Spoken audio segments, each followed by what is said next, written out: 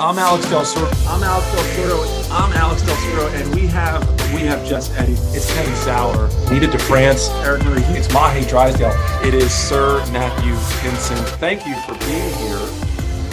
I'm Alex Del Soro with Rover's Choice, and this is another round of podcasts. Now, this is exciting for me because this is episode, I can't believe I'm saying this, 100. We've done this 100 times. Now, you would think, not to put the guy I'm talking to down today, that I have some huge name, some name that everyone knows in the world of rowing. But I think a lot of people do know who this person is. He's a journeyman. He's been doing this a long time. And we're going to get into the history of how he got to where he is today, which is a really big deal. He is a career coach, which is something that's near and dear to my heart. I love it. I love when I meet someone who has made rowing their entire life, and you will hear it in this wonderful interview that we have today. But I was thinking, like, what am I going to say in my intro? I'm a glass half full kind of guy. Everyone knows that about me. I'm constantly smiling.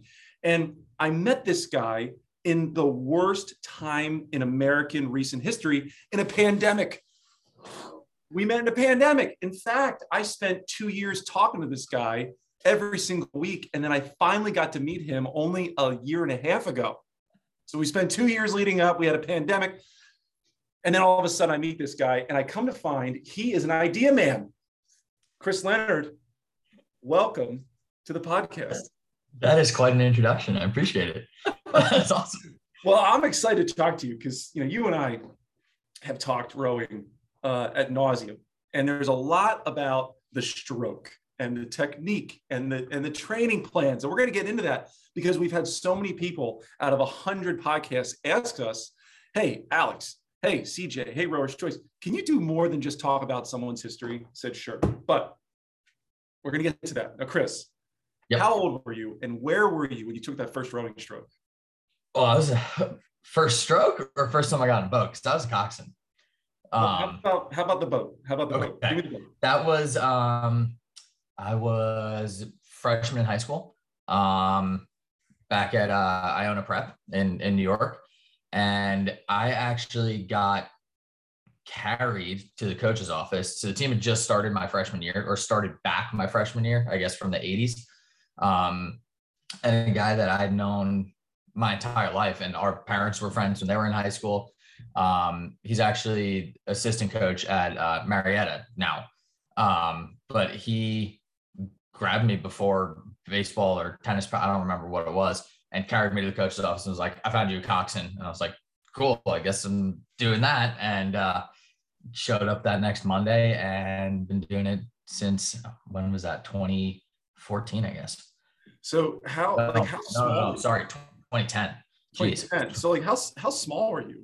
I was probably the same height, so like 5'8"-ish. And up until a year after college is 119 pounds. And then would do I'm not supposed to, and part of the reason I got rid of weigh-ins and stuff, but like drink 2 liters of water because I knew it was 4.4 pounds and get up to weight and I was good to go. Dude, that just tells me how technical you are. I can't wait to talk about the stroke, but you do Iona Prep. It's not a super fast program, right? Like everyone in the Northeast sort of knows Iona Prep. Course programs, they had some successful 8s sometimes in the early 2000s, or rather your era, like the 2010s. But sorry, that was 2006. Geez, I graduated high school in 2010. I'm like, it's too early for you. It's too early. 2006. Very early. So 06. So 06. Yeah, 06. All right. So I graduated in 08, 04. So we are 2 years apart. Okay. So you stay in the New York area, right? So tell me, where'd you go after Iona Prep? So after I went to Marist College, again, smaller program, and was lucky enough. I had my first 2 years there, awesome coach. And then he went on to be the director of Vesper for a little bit, Sean Clark. And my high school coach actually, and he, Brad Maxwell, who then went to Saratoga and did some pretty cool stuff with the guys there. Like they won the lightweight 8. I think they won the 4. It was awesome. So I was lucky to have some really good coaches.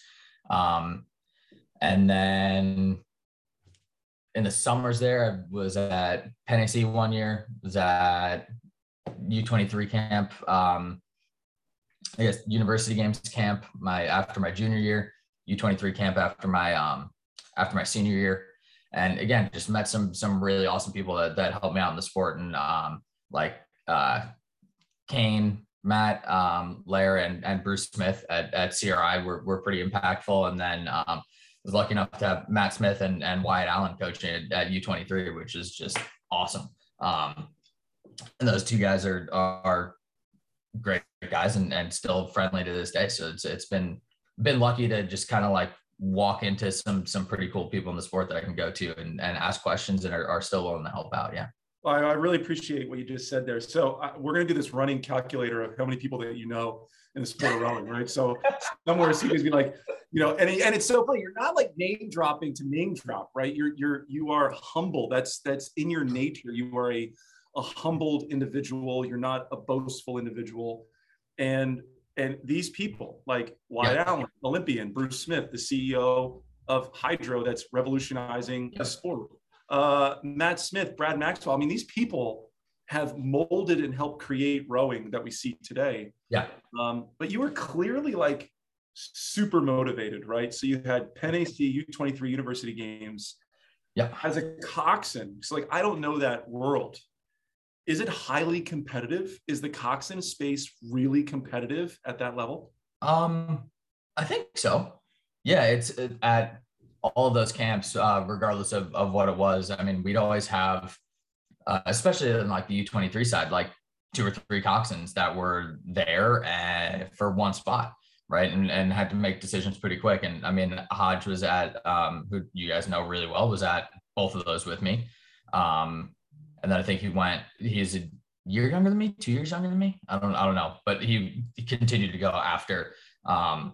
Lou Lombardi was there, like guys that have gone on to do some really cool stuff. So I think it is pretty competitive. And I remember the first day at camp, my first year, we were gone with 3/8 and Hodge was there. I think it was the two of us were coxing and we're on the Charles and it was right around Elliott. And I slowed down because we were behind. So I was like, yeah, Hodge, you can go. We're doing pieces. And Bruce pulled me aside after, and he's like, if you let another boat past you, you're getting cut on the spot. I was like, oh, okay. I guess we're just going 2 across through all the bridges. Like, so yeah, it gets competitive. Wow. All right. So you do the college scene. Yeah. What was like the most successful summer or season you had in those 4 years at Marist and like all the other camps? Yeah, I guess depends on the definition of success, right? Like best results, or most fun, or when did I learn the most? Tell me, like, what? I definitely learned the most my first year at Penn AC. Like that was awesome. I was lucky enough to be coxing the senior 8, and a lot of those guys were either other places, because that was 2012, so that was Olympic year, so a lot of the guys were gone, like Casper Zick and David Banks, and those guys were like in the 8, so we didn't practice much, and then I rode the launch with this guy Vinny Puma. I don't know if you know Vinny. You met Vinny, like, and he's awesome. So I rode his launch all summer, and he was a fairly successful coxswain, and just got to pick his brain and hang out with Vinny and go out in the single and hop in the lightweight 8 if they were missing guys. So like that, I think for me was definitely the most successful summer, because I just was able to be in a launch with a coxswain that had done it at a high level and really learn a lot, and just be around some really, really good rowers that continued to row and be successful after college. And yeah, we did some pretty cool stuff. I mean, we did really well at Canadian Henley. We did okay on the U23 side during the summer. It was not the typical, I think that was actually one of the slower years at Penn AC, just in general. Met my wife that summer. So like, yeah, it was a pretty successful summer, I think, in that regard. I didn't realize you met Annie there. Yeah. Yeah. Wow. She was the captain of Penn AC, actually. Jesus Christ, dude. Yeah. No kidding. That's your most successful year. I mean, I think so. You swing so far above the average. It's absurd. And I'm going to say it probably 3 more times. So my calculations right now are saying that I got 10 people. I've added 10 people in your list here that have impacted you so far. I feel like a jerk. I'm just going to stop. No. Hold on. No. You're not, because it's like you again, I'm going to say it again. You're so humble right now. You take some wild turns here, because I obviously know your history. Yep. So, you're in your 30s and you've made coaching your career, right? So at what point in this span of 4 years at Marist and all the summer rowing and all that stuff, did you say, this is my life, I'm doing this for the rest of my life? Like, when did that click? So after college, was talking to Wyatt. He was like, go to Princeton, go to the training center, do that for a bit. So I talked to Luke McGee at the time, was there. And I was like, okay, what's the deal with this? We talked a bit, and he's like, yeah, because Zach was coxing at the time. And he was like, yeah, Zach's got it for the next cycle. And then maybe like 2020 is kind of when it would open up, and we'll see, maybe somebody else comes through. And I was like, okay, so it was 2014 at the time. It's like, I got 6 years to stay at weight and do this. I was like, I can't do that. So I actually went and worked in finance for a bit. And probably October, January, around that time, Bruce Smith starts calling me, and he's like, hey, come up to the IRL. And I was like, I can't, like, I'm doing this, got my career, gonna do this. Kept calling me. And I was down in Mexico, actually, was going scuba diving, like, just needed a break from work, gonna go down there. Yeah. And Bruce called me again. He's like, look, got to make this work. We have a spot and interview, volunteer at Harvard. And we'll see. So I actually talked to my parents, talked to my grandmother who passed away. And they told me, all of them, that like, I was 22. They're like, go try it. Like, you're not going to be working in finance until you're 40 and all of a sudden then decide you're going to go volunteer coach somewhere, right? Like, you can always go back to that if you want. And I missed the sport a lot and missed being around a team and doing all of that. So took a chance and went up there, and again, just kind of lucked into meeting some people that were pretty influential. And let's hold on. Let me like clarify this. So yeah. Bruce called you for what exactly? To go to the IRL, the program at CRI, the Institute for Rowing Leadership. Yep. And that was like fairly new. I mean, it was like almost new at that point. Yeah, I think that was year 3, or we were class 3, I think. Yeah. So you're class 3 at the IRL, and then you're also the volunteer at Harvard for the lightweights. Yeah. So who was the coach then with you? Mikhail Bartman, who's awesome. Oh, yeah. And that's another one, like, just kind of right place, right time, and able to just talk to Mikhail a lot about, and I think people that listen are like pretty into rowing and that stuff. Like, that 96 Dutch 8 is still to this day, I think, one of the best 8s that has ever been out there.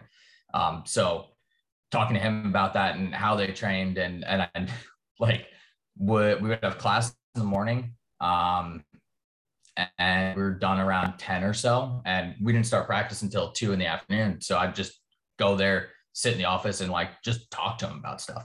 And the guy loves rowing, and to this day we'll just kind of check in and talk, and if I have questions I can ask Mikhail stuff. But just like a really good guy that I was lucky to meet there. And Joe Gartland, another one who's the assistant. Oh, well, it's announced they hired somebody else. Not at Princeton anymore. He's gone coaching a junior team, which is awesome. But like, another guy that you met that I think is awesome. He was in your wedding. I mean, Yeah. he was in your wedding. All right. Yeah. So, okay. Now I've been to like nearly every boathouse in America, and Cool. I've stood on the dock of Harvard. I never went in. Never went in. Oh yeah. Listen, like if anyone listening or watching this, if you can just get me into Harvard's boathouse, I'll give you like $100. I need to get in there. So you're there. Yeah. The history, and there's got to be a smell to Harvard. Like, Yeah. was it then that you just realized I got to do this forever? I mean, Chris, you were in one of the most historic boathouses in the world. Yeah. Like, Yeah, it was it's a really cool place. It's not nice. Like the boathouse is not nice. And I think, but part of that is like the charm of that boathouse. I mean, they're the original tanks from 1920 are in there, and we use them, and like the same old oars, and like got stuff just everywhere in that boathouse is just pictures of historic crews, and like that Rude and Smooth crew that was ridiculous. Malcolm Howard's oar is hanging up in there, and like pictures of Harry Parker with his crews, and Charlie with all of his crews, and being around those guys. And I mean, sitting in the we'd hang out in the shop a lot, or the heavyweight office is upstairs, and the lightweight guys were right inside the door, so we didn't really share offices. But like talking Charlie, I know he did it on purpose, because he like every day would introduce himself to me and be like, "Hey, Charlie Bott." Like, dude, I know, like I've been here for a year. And then like 2 years ago, we were down for Head of the Charles in 19, and one of the guys that was in one of my crews that was racing was talking to Harvard. So like going to the shop, like, "Hey, Brett's here, like anybody come talk to him?" Charlie's like, "Hey, Chris." I was like, "I knew you knew me." Like just, but like talking to him and McKeel, and McKeel had his, so I think most people have seen The Social Network, and like that Henley race, like McKeel was in that Dutch crew that won and all that, but like he had his oar from that crew hanging in the office. Like it's just stuff like that is just super cool, and I don't think you get it anywhere else. I mean, the whole upstairs erg room is just lined with pictures of crews that won the Harvard Yale race, or IRA, or sprints, or Henley, or whatever, and it is wall to wall, like floor to ceiling, just covered in pictures of these guys, and it's just like, wow. That's beautiful. Now you do this for a year, and this is like where your career really starts to like progress, right? So where do you head after Harvard in the IRL? So after Harvard, I wasn't really sure what was going on. Like I couldn't volunteer for another year. McKeel had just stepped down at Harvard. So we weren't really sure what was going on there. Ian stayed, which is awesome. Ian's a really good guy. And saw a job posting for Marin. Sent my resume over the day it got posted, and Sandy called me the next day to talk about going out there. So yeah, packed up and moved to San Francisco, and didn't have an apartment or anything. We just kind of started driving, and just got lucky. This has happened to you a couple times, right? Where you pick up and leave. So okay, so interesting. So let me ask, like, why spend a year at Harvard? Why spend a year at IRL and then choose to go to the high school level? I don't know if this is kind of the same experience for everybody, or if it is more on just the kind of lightweight side of things. It seemed to me at the time, and maybe just with my high school experience with Brad and all of that, like part of the reason I got into coaching, and I think it's the same for a lot of people, is that we had, or I had specifically, like a pretty influential experience in high school and college run that shaped my life. And that's kind of the reason I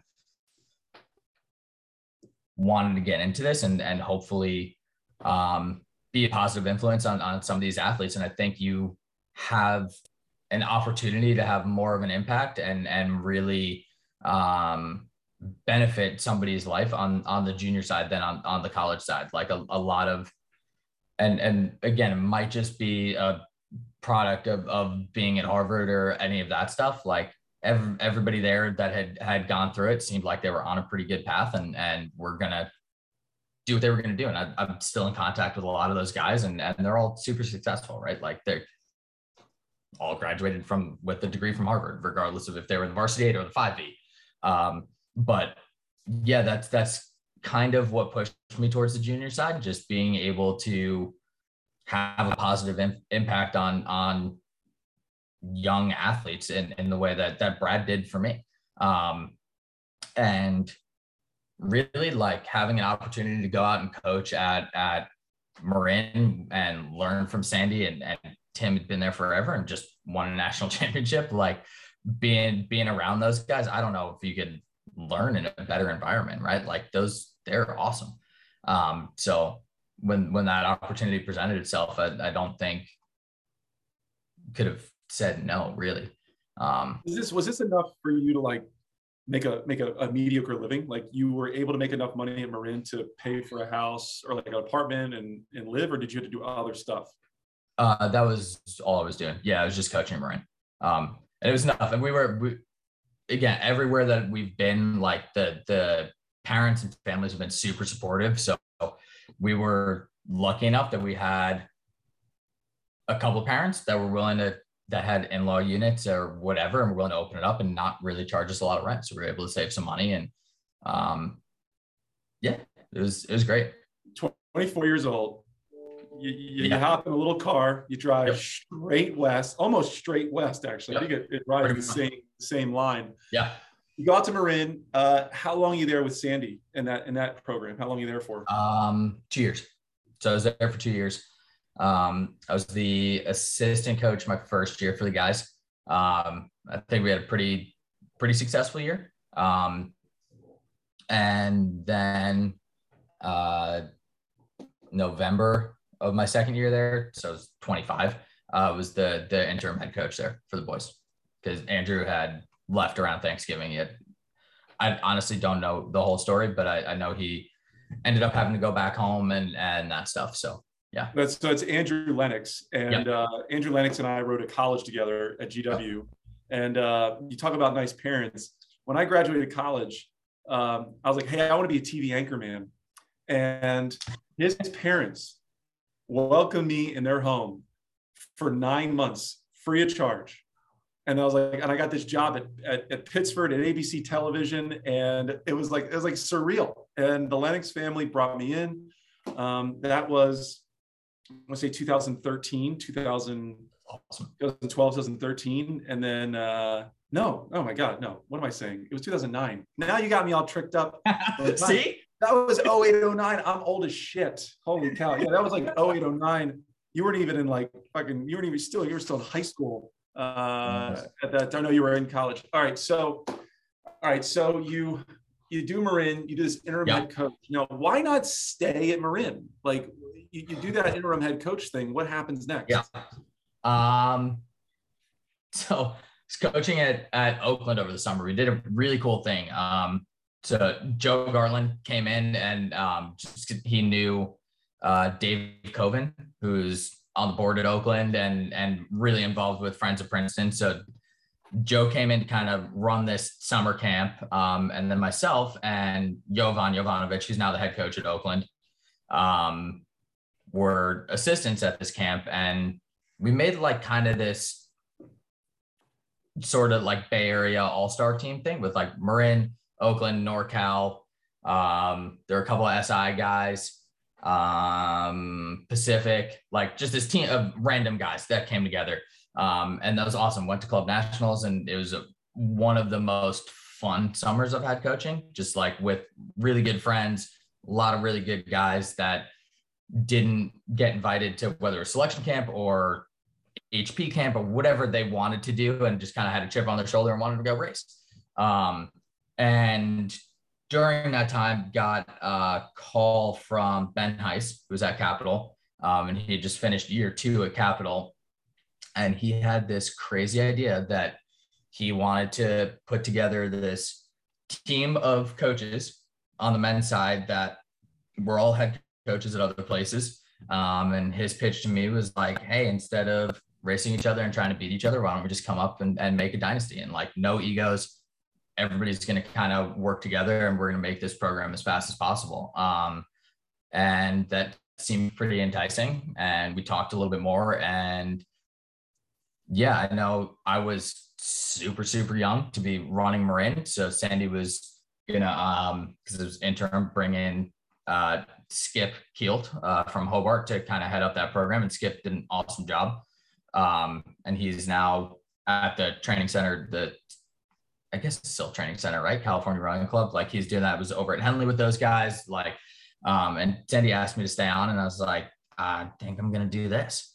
And moved up to Capital. So it's not that far, right? It's like an hour and a half. It's about an hour and a half. Yeah.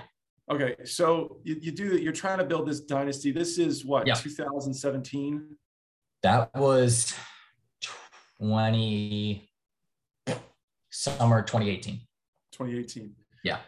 All right. 2018, you're there for only 2 years, right? Marin. So you're right. So you go Marin 2 years, and then you're at Capital for 2 years, right? Because you make a monumental, or 2.5 years, 2.5 years. Yeah. Because you make a monumental shift to go to Dallas, Texas in White Rock. Now I meet you in 2019, 2020, right? So you and I meet right smack dab, like end of the winter.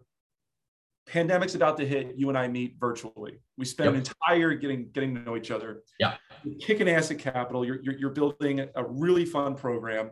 Yeah. And then I remember getting a call from you, and you're like, hey, you got a minute? And I'm like, for you, I got fucking 20 minutes. And you say, I don't know what to do.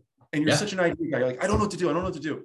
And he's like, and I never forget this. You're like, have you ever heard of White Rock? And I'm like, yeah, you mean like that joke of a program in Texas? Like they're terrible. And you're like, well, I can go coach there.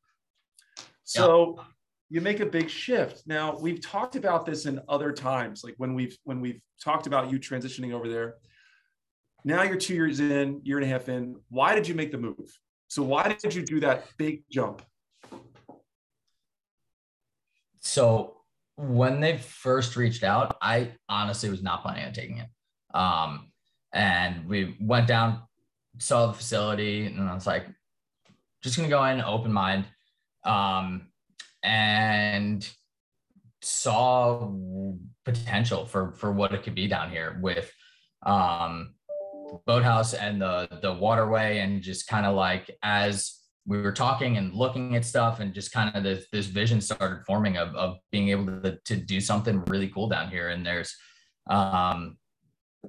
I've kind of seen with Dave O'Neill at Texas, and I'm not Dave O'Neill by any means, like but being able to be really successful down in Texas, in a place that's not historically like rowing central, like whether it's Northeast or out West is kind of where it's been, and then Sarasota. But and I don't know if you had said at the time, but I mean, Mike Wallen kind of did the same thing in Chicago, right? Like it wasn't historically a rowing powerhouse, and he's built it into one, right? And I think Mike kind of had this vision for what he wanted to do. But that's sort of what we saw down here, was there's this opportunity with the infrastructure that they have at White Rock that we've been able to kind of build upon. And yeah, just this huge amount of potential to turn it into something really, really cool down here. And it's hard to pass up opportunities like that. And I've been, since being around Sandy and talking to Sandy a lot, she I know gets offers to go coach in college all the time. Like Sandy's awesome. And there's a reason she stayed at Marin. And I mean, she has become Marin rowing. Like Sandy Armstrong is Marin. So it's like, if there's an opportunity to do that, why wouldn't I kind of bet on myself and see if I could even come close to what her or Mike or any of those coaches have done and turned programs like or them. So I mean, that's a kind good of saw an reason. Like, opportunity for that. Was it hard for Annie to be bought in? Was that a challenge? I don't think so. I think she's a fairly confident person, I think. And she's like, yeah, let's do it. So what we talked about this in other times where we've been on camera is like, you guys are a rowing couple, right? Yeah. You like, she's the rower, you're the coxswain, right? She's really the director and you're the coach, right? It's like, she really sort of directs things. Oh, yeah. It's like, it's so rare to have a relationship that is built on trust, that's built in a marriage to that, and then take that trust in marriage and build a rowing program, right? And I'm not. Look, you know how I feel about White Rock. Like, I have a huge soft spot in my heart for White Rock, but like, you're very, it's very fortunate to have that. So like, I'm like, because I take notes. Like I have notes here on our meeting, and 2010 to 2020 was like your learning decade. Right? All you talked about in the first 20 minutes of this interview, this podcast, is the people that you met, the learning opportunities that you met, the sacrifices that you made. And then now this next decade of your life is taking everything you've learned, and like, I wrote vision, growth, and like taking what you've learned and now developing it for a bigger, better thing. I hope so. Yeah, you hope so. I mean, you've had some success at White Rock. I think what you realized, you and I are a lot alike. It's like, we have this vision in our head, and if it doesn't happen in the first 30 days, you start to panic, right? You're like, why isn't this happening? And then hopefully you'll realize it takes a long time. But something dawned on me, and I was thinking about this, and I want to get your opinion.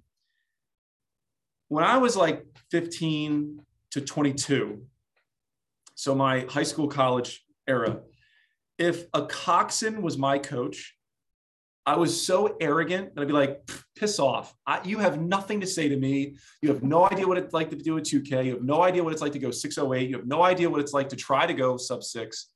And you have no idea what it feels like to do a 2K on the water. Have you ever run into that in your career? Have you ever run into athletes or other coaches that dismiss you because you're a coxswain? Not to my face, at least. Probably behind my back, I'm sure. I think part of that, especially coming here and talking to the athletes about what our goals are and what we're trying to do and that stuff. And I'm hoping at this point, with the place that I've been and the success that we had, and honestly that last year at Capital, I think did a lot for that and for credibility with what we were able to do that last year. And unfortunately, the second half of the spring got cut off, and we don't know how the rest of that, would have gone. But I think that's done a lot in terms of that. Like, I mean, you can look up results, and I think we were pretty successful and did some really cool stuff. So I don't think I've really run into that on the athlete side of things. Maybe if anything, it probably would have been back at Harvard. I mean, I was 2 years old, or a year older than some of those kids. Yeah. Right. Like, and they're all rowing for whatever country they're from, like, and I'm this kid that was a coxswain at Marist that was like their age. So maybe those guys did. They probably did. It's some of the kids at White Rock probably think you're 45 years old, right? They like, high school kids have no idea what age is. Right? Now, all right, I want to transition into like coaching styles and what's important. And for all the rowing nerds out there, now you could turn on your podcast and you could start listening, because and market CJ. It starts to get interesting at 27 minutes in. So, all right. So first off, I want to know, what are your top 5 most important things for high school rowing? As a coach, what do you focus on? What are the top 5 things for the whole program? Man, that's tough, because there's so many things.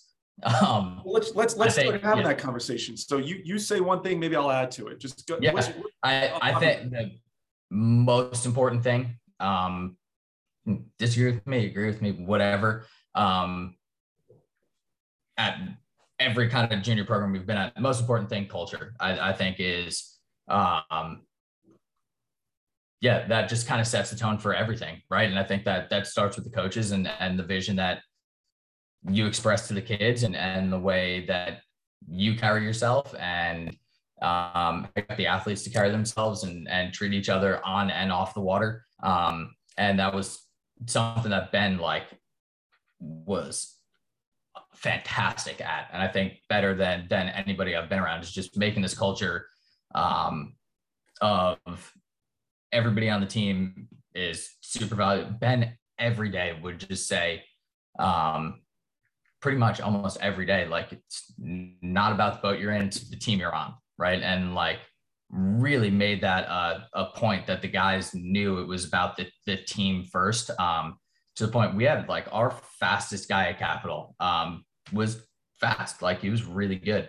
But when we would 2K or 10K, whatever piece we were doing, right, he'd finish his erg, get up, and before he'd do anything else, get up, go to the back row of ergs and cheer on the guys that were still going. Right. And I think like that, having sort of that environment really kind of leads to success on the water, where like everybody cares about everybody else on the team. And that I can't think of anything that's more important than. So one of the things that you and I talked about in Texas when I was there is I actually think building a culture with the parents is more important than the kids in those first couple of years. Yes. Right. So it's so important getting the parents on board with what you're trying to accomplish. Like as a parent myself, if I walk in, I need to know the coach. I got to talk to that person. I got to talk to the board. I got to make sure that the thousands of dollars I'm investing in my goddamn kids is going to pay off.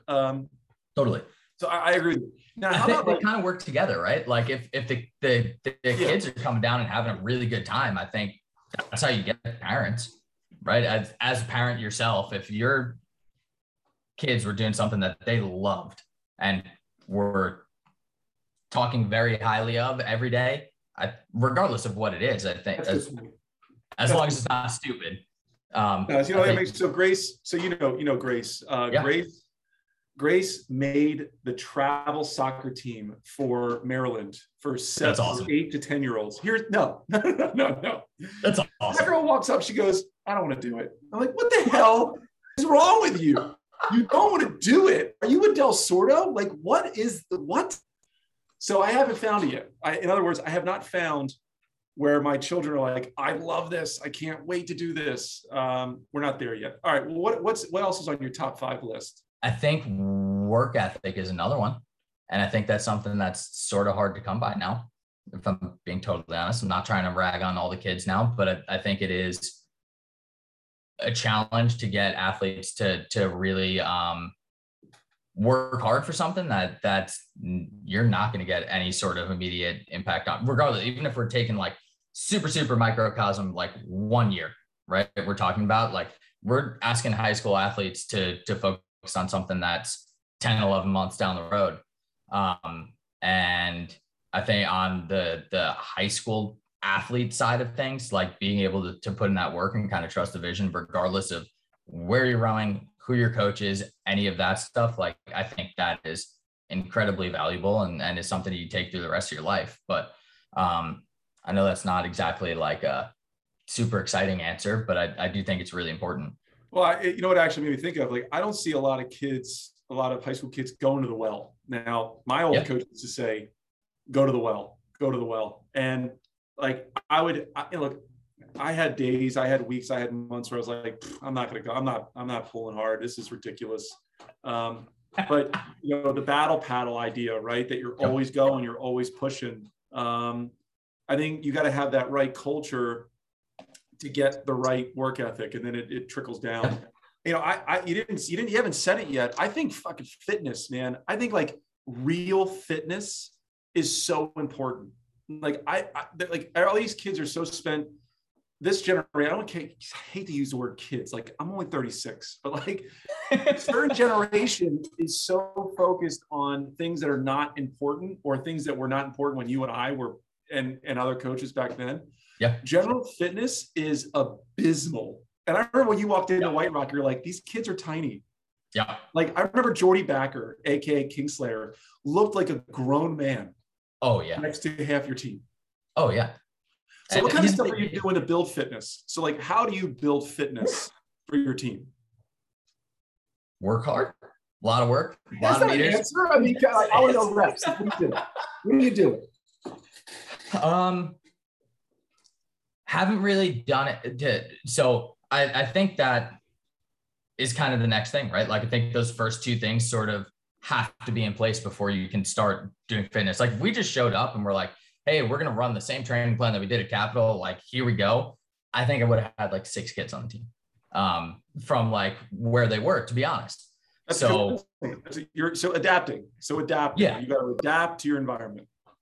So I think putting that stuff in place and getting the buy-in from the athletes and what they need and having them sort of see the vision and how fast everybody is. Cause like people are gonna get mad at me for saying this, but I do think like after COVID, like junior rowing's not necessarily, maybe the top end speed is, but I think there is a bit of a gap where it's not as fast as it was in 2019. Like, I mean, even just if you look at times in the men's 8, like, I mean, we had 5-6 crews under 550 that year at nationals. And I don't think it's quite back yet. And I think people are across the country are still kind of building. I think the top teams are fast. And then I think there is a bit of a gap to being at that top level where I think there were a lot more teams kind of in that range 2 or 3 years ago. So having the athletes go and see how fast the top teams are, I think has been huge. Whether it was going out to Long Beach and racing Newport and those guys or nationals or any of that stuff. I think that's a huge component to it.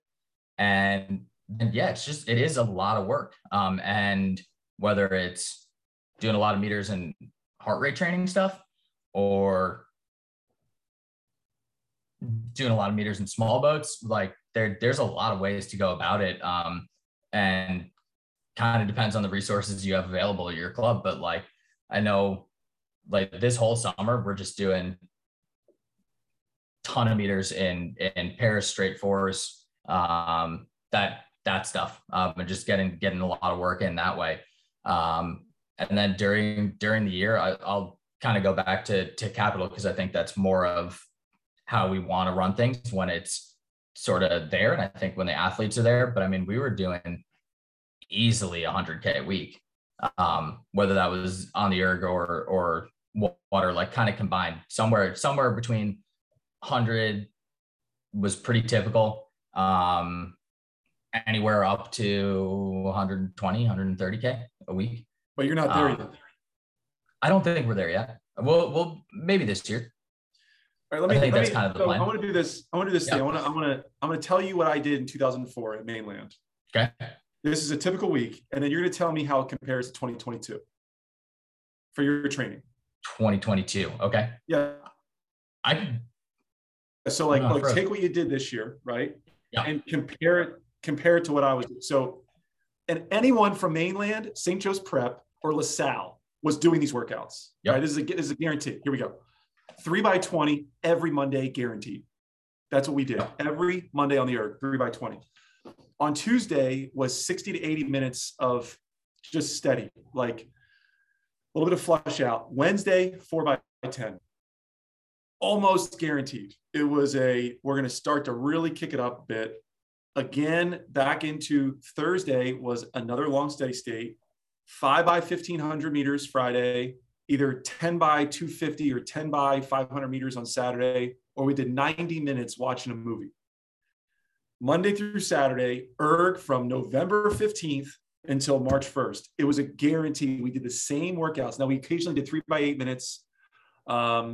We did some like 7-minute pieces, but it was volume erg. We never lifted a weight.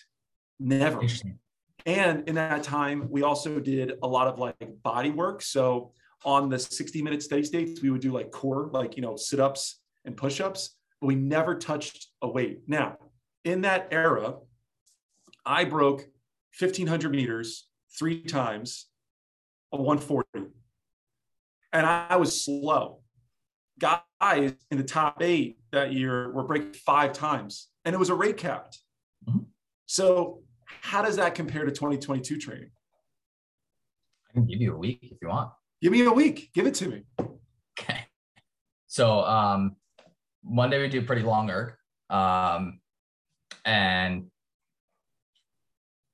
just again, kind of typical week, not like we do this the same thing every week, but like Monday, pretty long erg, whether it's a 10K or we have names for stupid stuff, but it's always at least like 40 minutes, really, really hard, right? Like somewhere around 10K ish, and then warm up, cool down, whatever. And top guys generally RP3s. And yeah, so that's Monday. Tuesday, somewhere around between 10 and 15K on the water, usually pieces. And again, might be like a 4x2K day or some 1500, whatever it is, just some kind of hard pieces, low rate, and then lift. Wednesday is kind of a longer steady state day generally. And on longer steady state days, want to get in at least 15K. And sometimes that's in small boats. We weren't really able to do that last year just because we need more coaches, to be honest, for the number of athletes we have to do that stuff. So that was in 8s, but I would love it to be in pairs or 4s or whatever it may be on Wednesday. Thursday, kind of some shorter stuff. And when it's shorter stuff, like 90-second pieces or something like that, and a lot of them get not crazy high rate. That stuff will come kind of later in the spring, but like typical kind of Thursday, we would do 90 seconds on, 60 seconds off, times 7 times 2, right? Like plus just about 5K ish warm up, and then maybe a 5K cool down, and then lift after.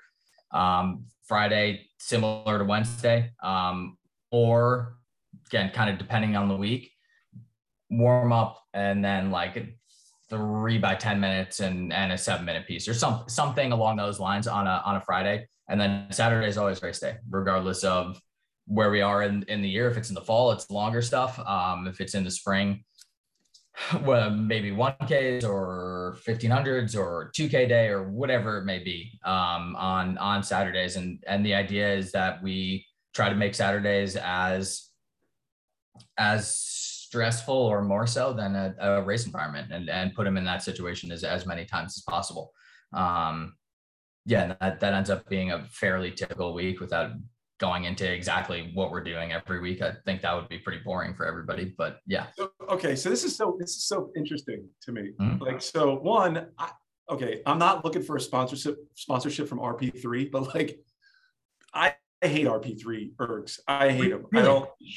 Yeah. Shoot me, kill me. I am a old school Model C concept too. Like, I want to hurt. You're dating yourself, man. I do. I want my lower back and my intercostal muscles to be screaming, 60 minutes in. Now, here's the thing. What I noticed here, though, is in 2004, we spent 5 months erging all the time. But the other thing that we did was we always knew what the workout was the week ahead, and we mapped our success. So we always knew Friday was 5 by 1500, right? So you have a marker to see success. And talking about, we talked about this earlier, you need to figure out how to get a kid to understand 11 months from now, all this training is going to culminate to that. I'm a true believer that you should be doing the same success measuring every single week, right? So that you can watch progression. Now, training these days is lifting, shorter pieces, higher intensity, more variety, like way more variety than what we had done almost 20 years ago. 20 years ago, and you talked to Brian Volpenheim, you talked to other guys, it was like 3 by 40 minutes, right? Yep. 2 by 40 minutes, and you're just going to grind it out. That's interesting. Like I think where you and I disagree is the variety of workouts. I'm still a believer in what worked 20 years ago would work for the future. We do have like our kind of staple test sort of measurements that we have, right? Regardless of, it depends on the time of the year, right? Like fall, we're doing a lot of 10Ks. And consistent, maybe every week.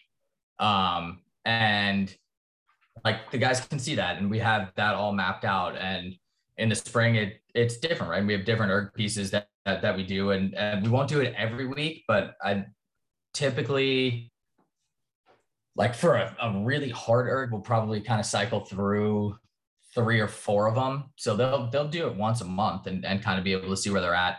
But a lot of that stuff and sort of where they're at in the training cycle, like we have that information, whether it's from heart rate data or from test pieces or whatever it may be. Like we kind of collect that stuff and have a lot of access to that and seeing where they're at. And that's sort of what I'm like, typically, like there's a lot of factors that go into, especially on the high school side, like how well kids are recovering and where they're at physically that we don't see, right? Like we don't have eyes on them for a majority of the day. Yeah, good point. So there is some flexibility built in there. Like we started doing this and it might be overkill, but like I have a spreadsheet and the guys fill in resting heart rate and weight in the morning.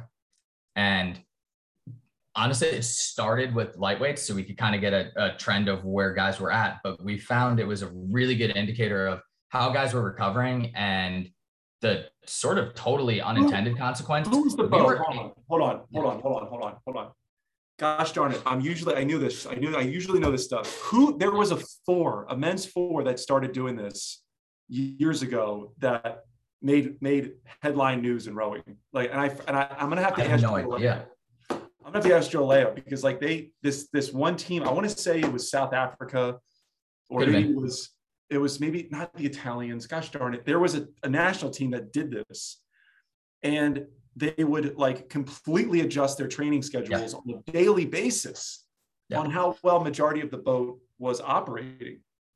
Yeah. And that was great for us, like to see, like, I don't know, maybe you guys are like really stressed out about some test that's coming up that I don't know about. Right. And can see that, but the totally unintended consequence, we were able to like see when guys were starting to get sick and be like, don't come to the boathouse, which was really bizarre. Had no idea that's what it was going to be. Wow. But like when we started seeing like 1 or 2 guys that would just be like way off where they were normal heart rate stuff, was usually a pretty good indicator that they were getting sick, or like weight started fluctuating drastically.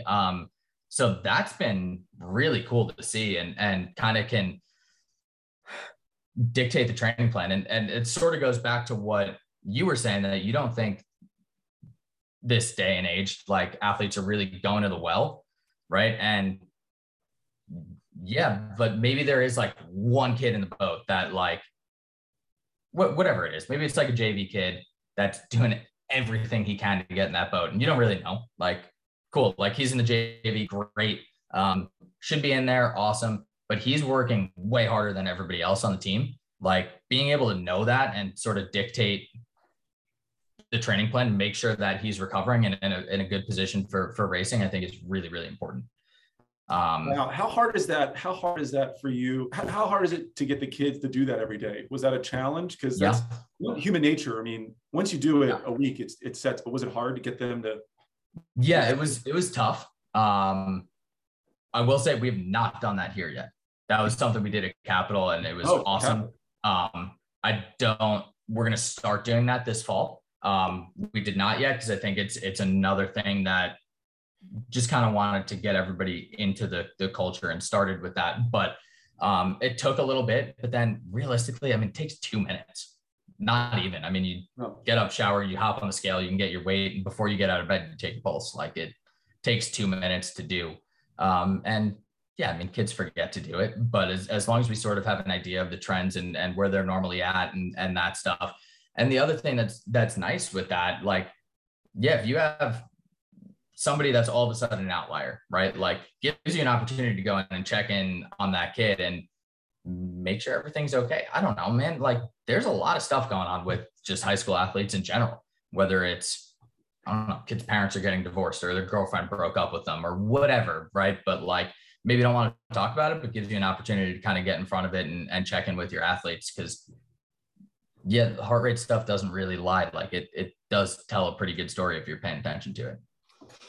Chris, and I hats off to you. I can't wait. So this season, the rest of this season is I'm talking to high school coaches. Sweet. And I'm going to be like, each one I'm focusing on a very specific aspect of training or technique styles and approaches. And I really want to talk about what were the top 5 things that you focus on, because you've been around a long time relative, right? But like you're new to a program, right? So I just wanted to get a sense of that. Now, something you made a story just popped in my head. I had a coach, I'm not going to say who it was, that did not care if I broke up with my girlfriend, did not care if I failed a test. In fact, one day, and the same day, he says, I could put a pineapple in your seat and the boat moved faster. And then we lost a piece to the Jays.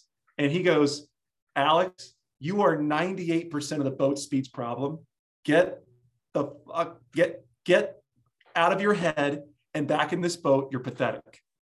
And my world collapsed.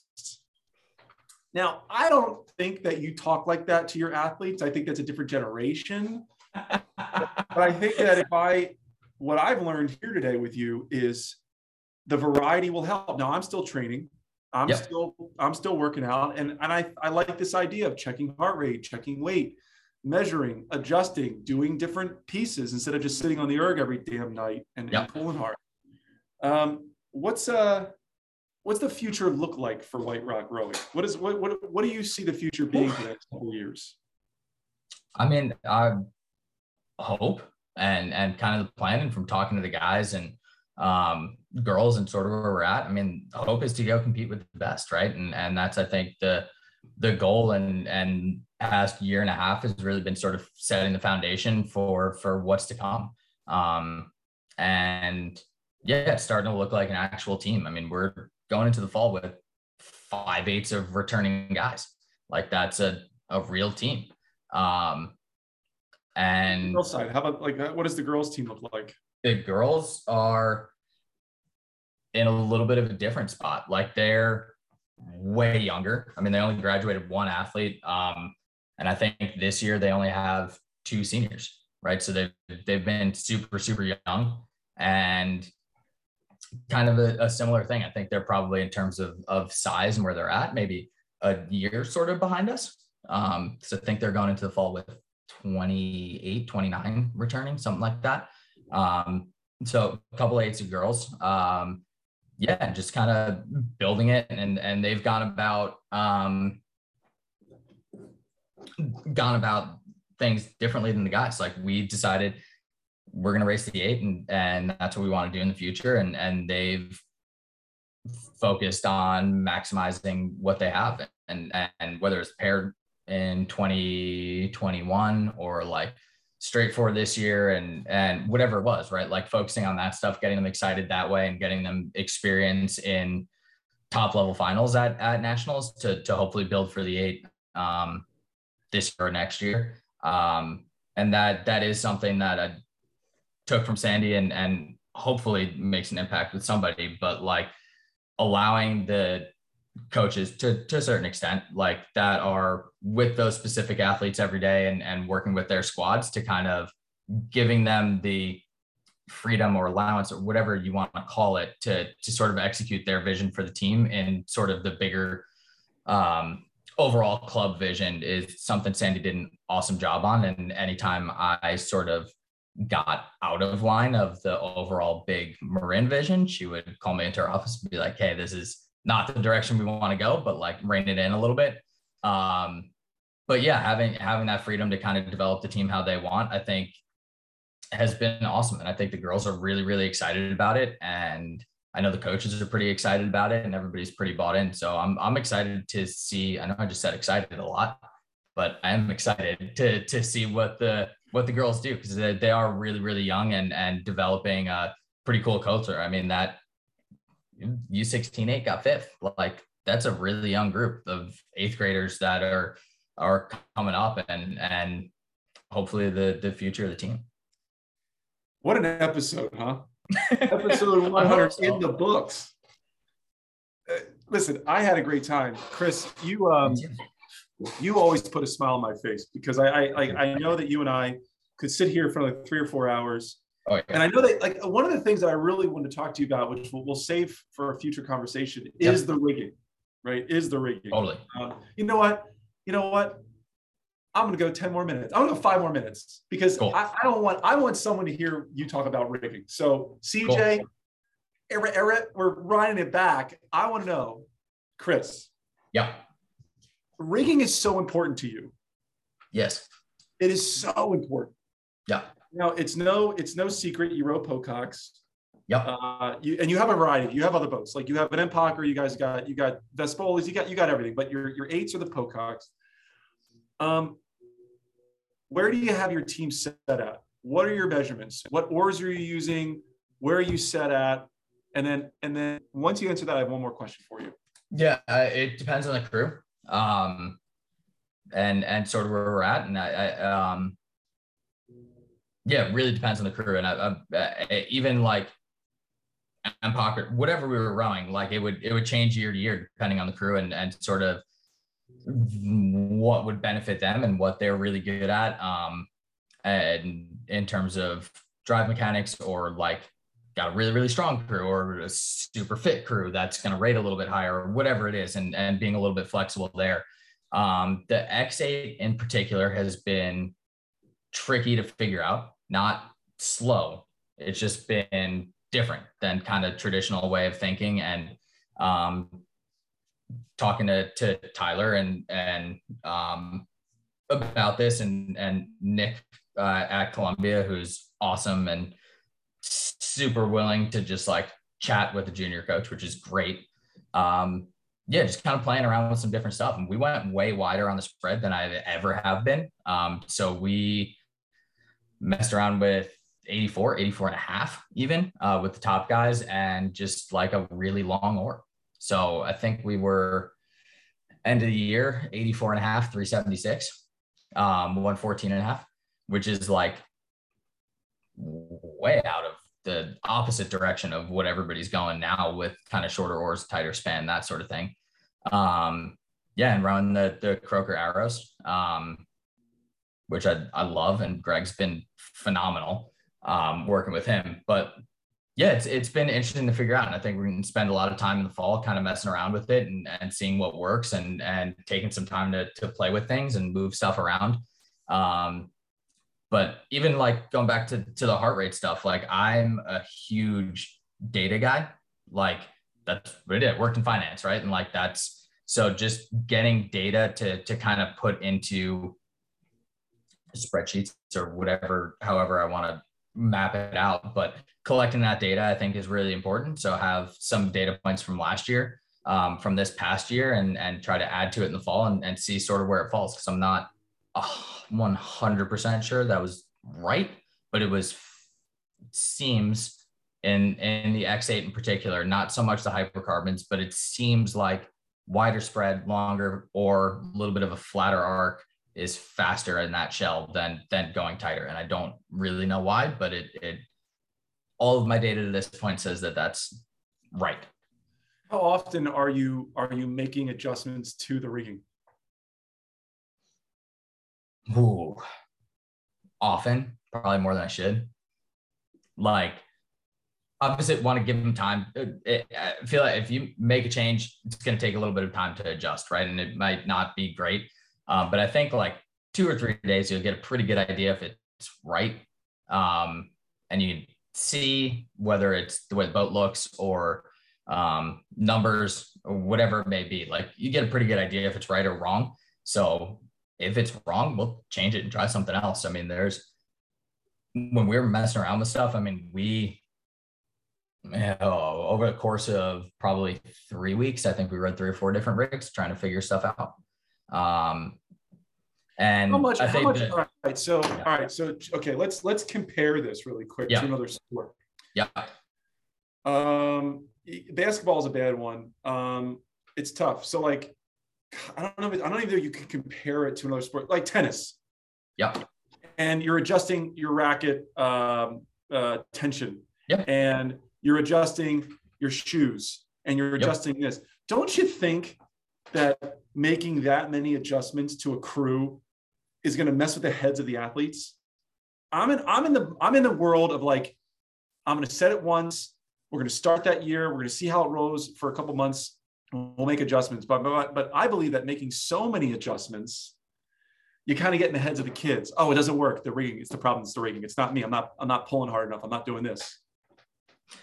I don't know. I think that kind of depends on how you present it and what you're talking to them about, right? And like, I've been maybe to a fault pretty transparent with the athletes and just been like, hey guys, like, I don't know if it's going to be faster. I don't know if it's going to be slower. Like, we know what it is at this point, right? Like, at whatever rig we're at, we know what our speed is.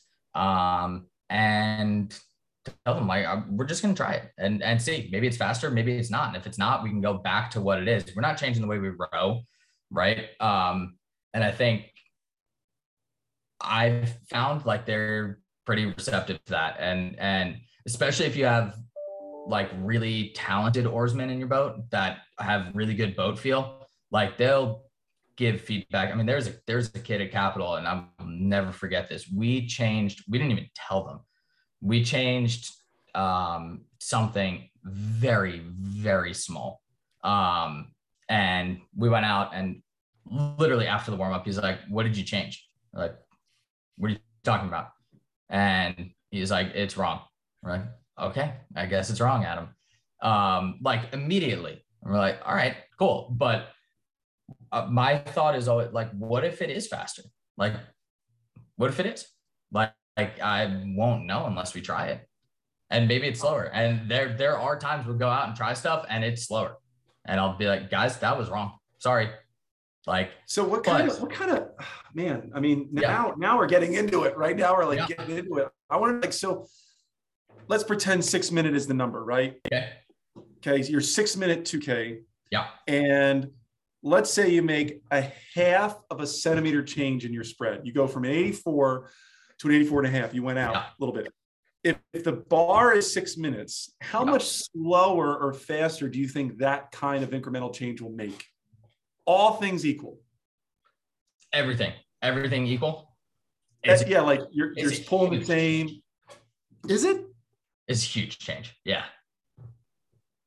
It's pretty, because you're not just changing like load, right? If you're changing the spread, then you're changing the catch angle, finish angle, the blade path through the water, like changing a lot.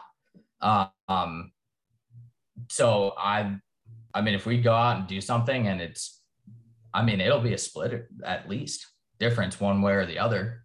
And that's where it's like, yeah, we know if it's right or wrong. There have been days where we've gone out with 2 sets of oars. Like they'll go out with a set of oars, we'll have a different set on the launch and change. Wow. Like in between pieces. Like I know I've done that.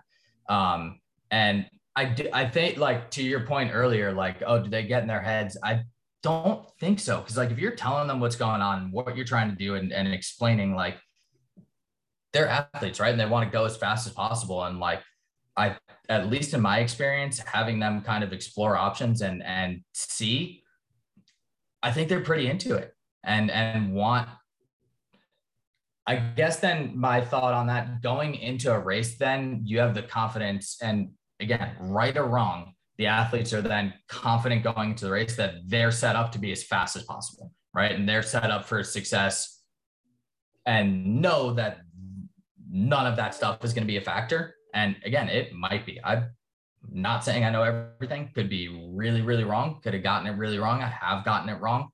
But at least then going into the race, it's kind of in the back of the athlete's mind, like, we explored everything we possibly could. This is the fastest we can go. Now we just got to go hard. At least that's the way I think of it. And I hope the athletes think the same way. What a way to end episode 100. That's the official end right there. Perfect. Anyone tuning in, if they stayed the full hour and 5 minutes, hour and 10 minutes, I hope you enjoyed it. This is number 100. And you know what? we're going to do 100 more of these damn things, because why not? I'm having a great time. And I hope that you did, Chris.